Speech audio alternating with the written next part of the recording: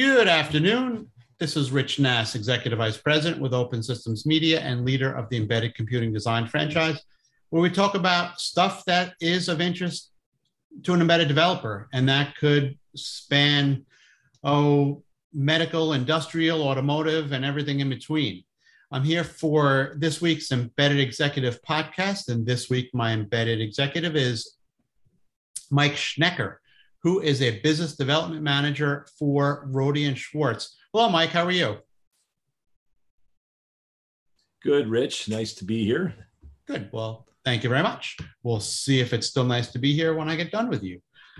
What I wanted to discuss with you, and I've seen your bio and I know your area of expertise, and it's physical layer testing and compliance for automotive applications.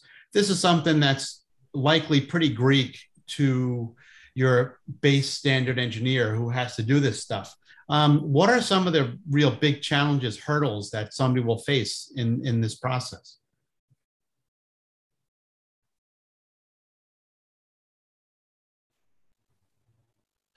Yeah, so I think a lot of engineers are familiar with physical interfaces, things like RS-232 and I2C, where you have these serial interfaces.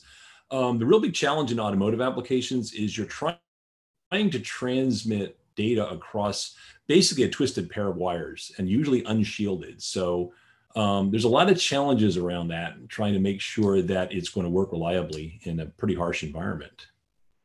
When you say challenges, can you be more specific? What are these challenges that you're referring to?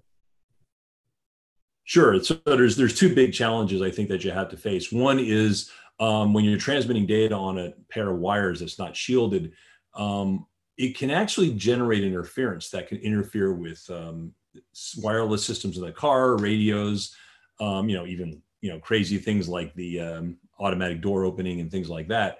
So you want to control EMI. One of the big issues is trying to make sure that these wires don't transmit. And the way they tend to transmit is what's called common mode. So you transmit data differentially on the two wires. You want to make sure there's no common mode interference coming out. That common mode is the big problem. And that's really one of the biggest challenges in terms of just qualifying these interfaces, making sure that that level of interference is minimized. With all due respect, it seems like what you're providing is the easier part. Finding the problem is probably, or fixing the problem is the hard part. You're just telling them, hey, you got a problem here. What's next after you tell them you got a problem? Right. So absolutely. I mean, you're right. You're right about that. So the industries, obviously the measurement industry does test things, but we also have tools that allow you to kind of track down and fix the problem. The problem with common mode is really making sure that you got a plus and a minus. You got to make sure they're lined up in time. And oscilloscopes, for example, are great instruments for doing that because you can actually measure the exact amount of delay between the two. And usually it's a matter of rerouting things on a PC board or just a new connector, making sure the connector's quality is good. So these things can be fixed, but you got to know they're there and how much you need to do to fix them. Do you find that this is analogous to some other application? Like if I'm really good at industrial systems at high altitudes, or I'm just sort of making that up, does that make me more inclined to be able to find these things in an automotive setting? Yeah, I don't think there's a big difference. And when you're trying to do things like, again, measuring skew, that's pretty commonly done in a lot of different interfaces and a lot of different applications. Even guys laying out PC boards for computers have had to deal with that for years. So it's not a new thing. I think the hardest thing is the amount of skew you can allow is very, very small. So you can't get away with much. And on the same token, the transmission, the waveform that's transmitted on these cables, you're actually exceeding the bandwidth of a twisted pair. So you're actually transmitting a distorted waveform down a cable. And what you got to do is make sure that the distortion is well understood because the cable is a linear device, just a piece of wire. So you got to make sure that the transmitter that you have is actually working exactly the way it's supposed to. That the wave shape is perfect coming out so that on the receive side, you can compensate for the cable. By the way, this has been done for 20 plus years for Ethernet in your PC. That connector on the side, that 1000 base T, is transmitted the same way. So we've learned a lot through that technology and we're applying it to the automotive. But we're talking about signals that are pretty small. And as we go forward, they're getting smaller and smaller. So pulling signal from noise seems like it would be getting harder and harder. Well, I guess, noise is less of a problem here. The signal amplitudes are, in the volt range, and